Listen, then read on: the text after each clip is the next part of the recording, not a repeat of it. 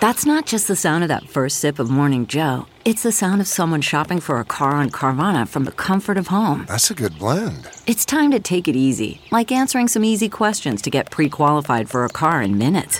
Talk about starting the morning right. Just like customizing your terms so your car fits your budget. Visit Carvana.com or download the app to experience car shopping the way it should be. Convenient, comfortable. Welcome to Money for the Rest of Us. This is a personal finance show on money, how it works, how to invest it, and how to live without worrying about it. I'm your host, David Stein. Today is episode 244. It's titled, Are You Spending Too Much? Last week in episode 243, we discussed the FIRE movement, the Financial Independence Retire Early movement. We talked about how much you need in order to retire early. You need sufficient that you can earn enough from investing to cover your living expenses and allow the remaining principal balance to grow by the rate of inflation. If you can do that, if essentially your net worth is growing by the rate of inflation, that means that your expenses, or the amount you can spend over time, will grow by the rate of inflation. Of course, there are the potential, as Susie Orman pointed out, of unexpected expenses. And so it's important to have some type of buffer. And there is the impact of a large market loss. Early retirees need the flexibility to be able to reduce their spending if their principal balance drops. But how much do you need to spend? How much do you need to be happy? Seneca, the Stoic philosopher, wrote to Lucilius in Letter 16, It is clear to you, I'm sure, Lucilius, that no man can live a happy life, or even a supportable life without the study of wisdom. You know also that a happy life is reached when our wisdom is brought to completion. But that life is at least endurable even when our wisdom is only begun. Away then with it all excuses like, I have not enough. When I have gained the desired amount, then I shall devote myself to philosophy. And yet this idea which you are putting off and placing second to other interests should be secured first of all. Therefore, one should not seek to lay up riches first. One may attain to philosophy, however, even without money for your journey. It is indeed so. After you have come to possess all other things, shall you then wish to possess wisdom also? Is philosophy to be the last requisite of life, a sort of supplement? Nay, your plan should be this, be a philosopher now, whether you have anything or not. For if you have anything, how do you know that you have not too much already? But if you have nothing, seek understanding first before anything else. But you say, I shall lack the necessities of life. In the first place, you cannot lack them, because nature demands but little. And the wise man suits his needs to nature. His means of existence are meager and scanty. He will make the best of them, without being anxious or worried about anything more than the bare necessities. Should we spend time seeking just money, wealth, so that then, once we have enough, we'll be free to pursue other things like wisdom? Or should we seek those other things now, perhaps even as we work? This idea of how much is enough, how much do you need? He says our means of existence are meager and scanty. Just need the bare necessities. As Baloo told Mowgli in the Jungle Book, the Disney version. Baloo says, it's like this, little britches. All you got to do is, and then Baloo breaks into song, which I will not do. I did that once in one episode many, many years ago. I will not do that again. Baloo sings, look for the bare necessities, the simple bare necessities. Forget about your worries and your strife. I mean the bare necessities, old Mother Nature's recipes that brings the bare necessities of life. What are the bare necessities? One of the best ways to figure out what is necessary is to go backpacking. When you're sitting there with your pack trying to figure out what to take, it's a question of weight. Frederick Groh, in his book Philosophy of Walking, discussed this, and he describes the necessary as whatever is replaceable. indispensable, unsubstitutable, anything whose absence will promptly be rewarded with some blockage, an involuntary halt, physical discomfort. You'll feel bad if you don't have something that you really need when you're out backpacking. And so that's what's necessary. But he points out there's a level below necessary, a primitive layer. He found this out. He was hiking in south-central France at the base of a mountain, had about a 6 or 7 mile walk to the summit. He mentioned the weather was calm and the nights were warm, so he hid his backpack in a tree and started up the mountain with nothing on his back and nothing in his pockets. He wrote, 2 days like that followed without anything. The sensation was one of immense lightness, relieved of even the necessary, without the very minimum, nothing. So there would be nothing between me and the sky, me and the ground, cool stream water from cupped hands, wild strawberries, the soft ground for a couch. The elemental, he wrote, is the primary, primitive layer, whose consistency can hardly be felt, for it yields itself in pure form only to one who has, at some time, got rid of the necessary. Assurance comes from knowing you've got the necessary, the wherewithal to cope with bad weather, paths in all directions, absence of water sources, cold nights. You feel you can count on your equipment, your experience, your capacity to anticipate. This is the assurance of the technologized man who can master situations, wildly responsible. To walk without even the necessary is to abandon yourself to the elements.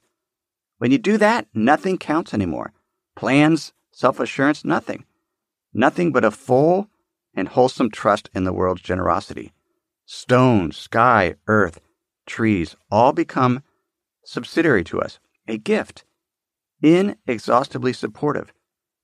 By abandoning ourselves to it, we gain a previous, unknown confidence, which satisfies the heart, because it makes us totally dependent on an other. I've never been there. I mean, to me, elemental is not having your cell phone and being out of coverage. So I've not been there. Be interesting to try at some point. But this primitive layer, that's the elemental. And then on top of that, you have the necessary. Things that, if you don't have, will cause some blockage, some discomfort. And above that is the useful. Most things that we have are useful. And he describes useful, Grow does. The useful is something that intensifies a power to act, augments a production of effects, or increases a competence. In other words, it's something that saves time. It makes us more efficient. Kitchen appliances. A blender is useful. It's not necessary. A dishwasher, useful.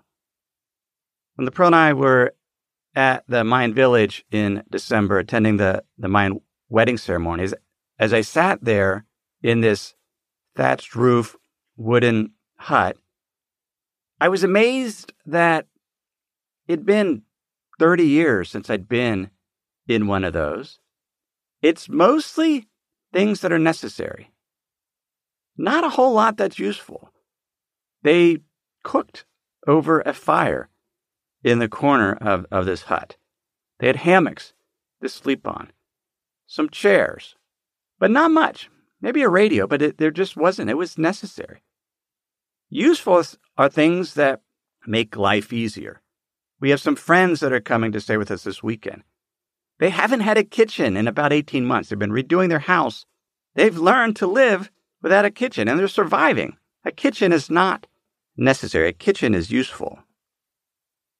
And then on top of useful is a layer, the superfluous. He calls it useless, Grow does, but superfluous is his other word he used. It's whatever remains subject to the appreciation of others or to one's own vanity. We have it so others can admire it, or because we admire it. Seneca in Letter 4 wrote, "It is the superfluous things for which men sweat, the superfluous things that wear our togas threadbare, that force us to grow old in camp, that dash us upon foreign shores. In other words, things that make us work hard for money are the superfluous things. Continues, that which is enough is ready to our hands. He who has made a fair compact with poverty is rich. We all have superfluous things, things that we buy because we like them. For me, it's clothes. I inventoried my clothes over the last several months because I wanted to know. I've always kind of kept track, but I really wanted to know. And so I did a list. What do I own? Where did I buy it? Did I buy it new or did I buy it used? And it's a little embarrassing to admit, but I have 128 pieces of clothes and shoes, not counting socks, pajamas, or underwear. 75 of those pieces I bought new, so about 59%. 53 or 41% I bought used. Many I've owned for more than a decade. I've carefully curated them. I wear them all, but they're superfluous. I don't need that many clothes, but I have them. And so one of the things I've decided to do this year is just thinking about, are we spending too much, is not buying any. I haven't bought any clothes this year. I bought a pair of slippers in Japan in January. That's it. I've not bought anything since, and we'll see how I do. But we buy these things that are superfluous, often because they give us pleasure. Grow describes pleasure, and he distinguishes it from joy. Pleasure, he says, it's a matter of encountering. So when we encounter something, he writes, it is a possibility of feeling that finds completion in an encounter with a body, element, or substance.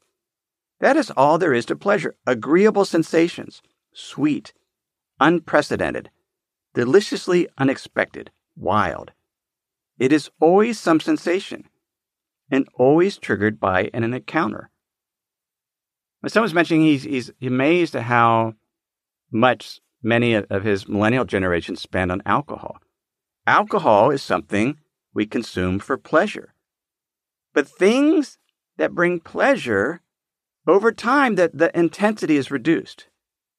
They don't bring us so much pleasure as they're repeated. And so we have to take more of it, increase the quantity, or increase the diversity of the kind, Grow points out in his book. He contrasts that with joy. He writes, joy is an activity, executing with ease something difficult that has taken time to master, asserting the faculties of the mind and the body, joys of thought when it finds and discovers, what Seneca would call wisdom. There's joy in finding wisdom. Grow continues, joys of the body when it achieves without effort. That is why joy, unlike pleasure, increases with repetition and is enriched. Joy is something we get by taking on new skills, learning things, using our talent, sharing that talent with others, including our time, giving service.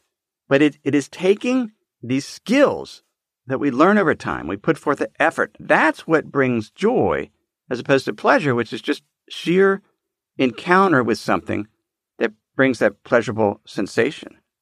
We have then this primitive layer, the elemental. On top of that, we have the necessary, the things that we need. If we don't have, we'll have discomfort.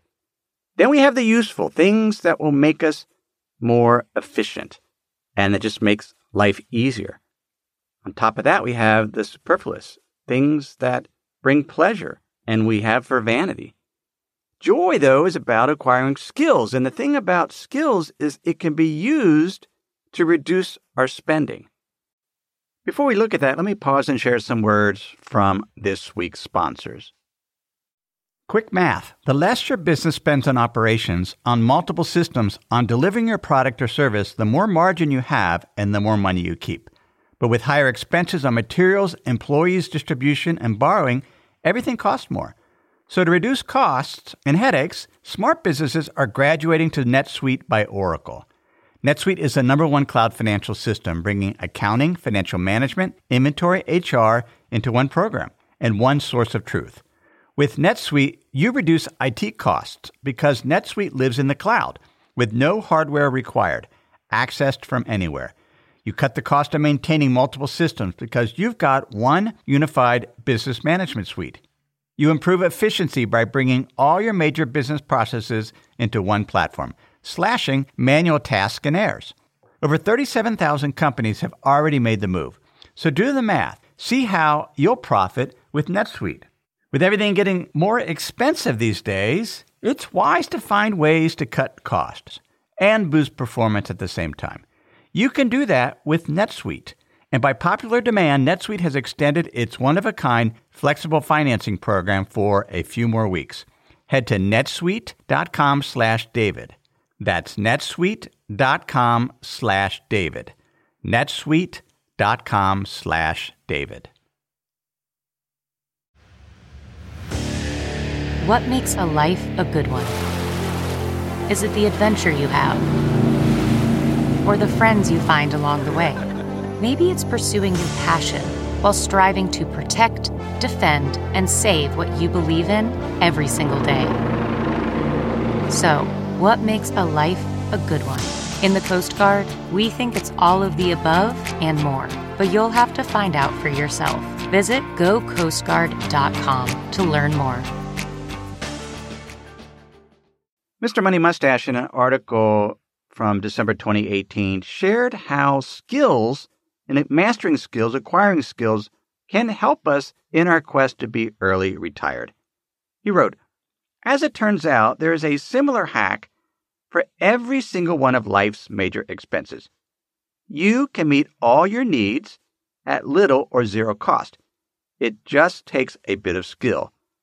At this level, you would be able to save almost all of your income, because effectively you'd have these bare necessities that you would meet, and maybe you wouldn't buy things that are useful or not so much because you could do the work yourself. It would take you longer and you would have the skills to do that. The second level," he goes on, he writes, "you can substitute a bit more money and a bit less skill to meet those needs in an only slightly more efficient lifestyle, like the one I try to lead. This might allow you to save half or 2/3 of your income." The third level, he goes on, "or you can spray money in every direction randomly, trying to meet an unfiltered list of wants and needs, and end up with a random but very expensive life, while remaining almost broke through the entire thing. This is what most people do, and it leads to saving almost none of your income." All three choices are possible to do with great happiness, but in a bit of a paradox, the last and most expensive choice is the most difficult one in which to find happiness, because you end up with so many distractions and so little free time. Mr. Money Mustache mentions this idea of filtering, having an unfiltered list of wants. And so in trying to answer the question, how much should we spend, what we really need is filters. Nassim Nicholas Taleb discusses in his book, Skin in the Game. Taleb wrote, "Buffett, he did not make his billions by cost-benefit analysis. Rather, he did so simply by establishing a high filter and then picking opportunities that passed such a filter." Buffett said, "The difference between successful people and really successful people is that really successful people say no to almost everything." So we can have a filter for our buying and a filter for how we spend our time. What would be this filter? What would be the questions that we would ask before we buy something? The first thing we can ask is how is the object classified? Is it elemental or necessary? That if we don't have it, we will feel discomfort. That it'll just essentially block things up because we really, really need it. Or perhaps it's useful, something that will make us more efficient or nice to have.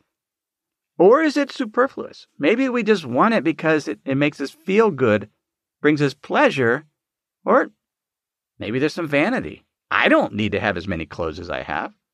I like the clothes I have because it's a way that I could support the designer and know where it came from, but I don't need that many clothes. So clearly there's got to be some, well, not so much, I guess it's vanity, but it's also boredom. I just like variety. And that's something that we have to deal with.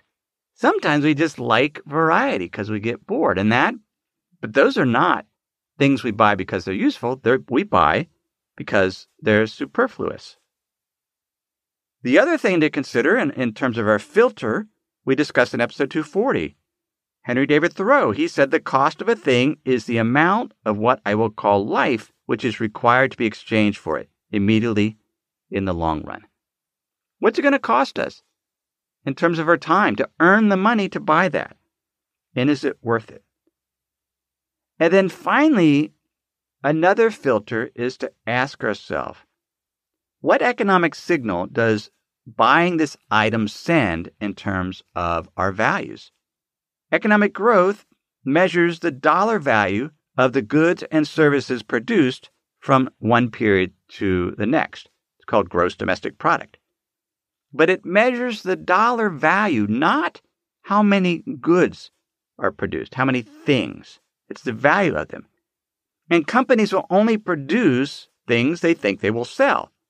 Every time we buy something, then, we're sending a signal about what we value, what we think companies should make. We just need to be more cognizant of that. Juliet Schor, in her book, True Wealth, introduced a concept I love. It's called true materialism.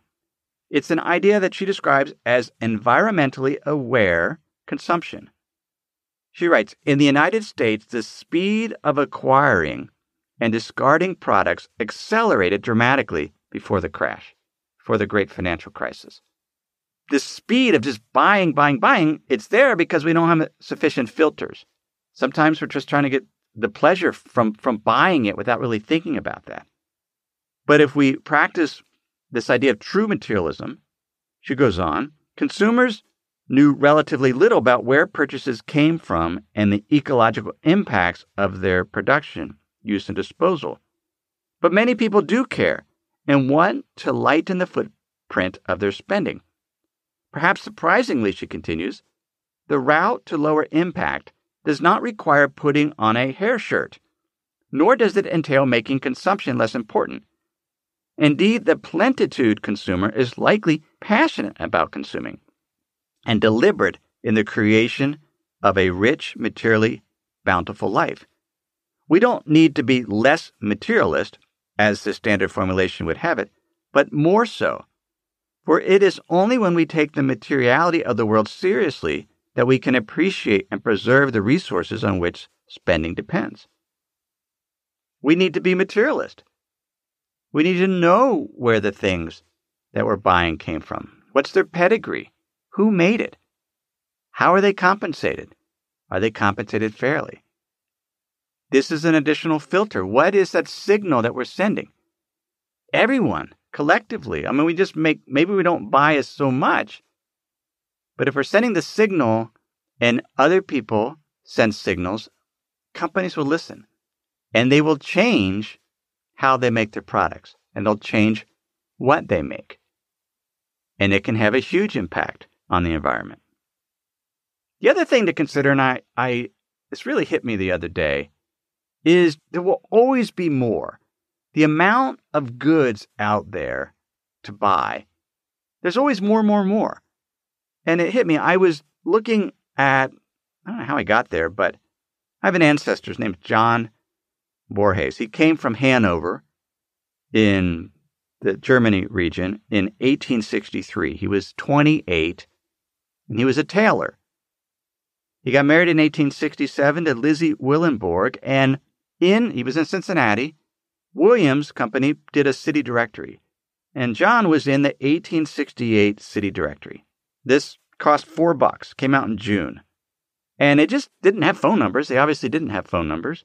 Just had the name of the person, their address, and their occupation. In his case, a tailor. So I was going through the city directory. It's 760 pages long. There are 200 tailors listed. Pretty hefty competition. But in terms of an index, the categories of goods and services offered within the city, there was 250 of them.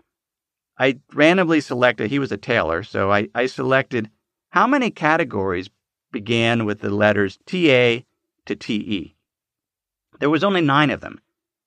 There was tag manufacturers, tailors, tailor trimmings, tanneries, tanner tools, tar manufacturer, tea dealers, telegraph, and terracotta works. And then I pulled up, and I was doing this on Ancestry.com, I pulled up the city directory from 1960. It was shorter, only 600 pages long, but it was much, much smaller type. So there was 900 categories of goods and services compared to 200 or 250 back in 1868. So just about 100 years later, way more categories of goods and services, much more specialization. Only 50 tailors listed. I think if we look today, they don't do city directories anymore. There'd be maybe a dozen. But instead of 8 or 9 categories of goods in the index that began with TA and TE, there was 26 of them. Tabletops, tabulating cards, tailors, tailor equipment, tailor trimmings, tank linings, tank manufacturers, tank repairs, tank sales, tape binding services, tarpaulins, taxi cabs, taxidermists, tea and coffee, teachers, Techniplan modular office equipment, telephone answering service, telephone companies, telephone equipment, television broadcasting, television radio set service and repair, tennis courts, tents and awnings, terminals, textile manufacturers, textile printers. That's a lot. Now, if we looked at it today, now there's so many categories that you just Google it and it brings it up. I tried to find a city directory and there just isn't one. But that's the challenge. There's always going to be more things. So we really need these filters to help reduce our spending, to make sure that we're only spending things that we're really going to get the benefit. So this filter, is it elemental? How's it classified? Elementary, necessary, useful, superfluous. Does it contribute joy? Does it contribute to acquiring a skill as part of an activity that produces joy? Or are we buying something for pleasure, just to encounter something, and the intensity will diminish over time? What does it cost in terms of our life? And what economic signal did it send in terms of our values? Seneca, in Letter 2, wrote, to conclude, do you ask what the proper limit is to wealth? It is first to have what is necessary, and second, to have what is enough. You can get show notes at moneyfortherestofus.com. While you're there, please sign up for my free Insider's Guide, and I'll email those links to you each week. I also share other valuable content, like the retirement spending spreadsheet I mentioned last week. There's also a retirement savings spreadsheet to know how much do you need to retire, to kind of model that out. And you can get that by going to moneyfortherestofus.com and sign up for that free Insider's Guide email list. Everything I've shared with you in this episode has been for general education. I'm not considered your specific risk situation. I'm not provided investment advice. Simply general education on money, investing, and the economy. Have a great week.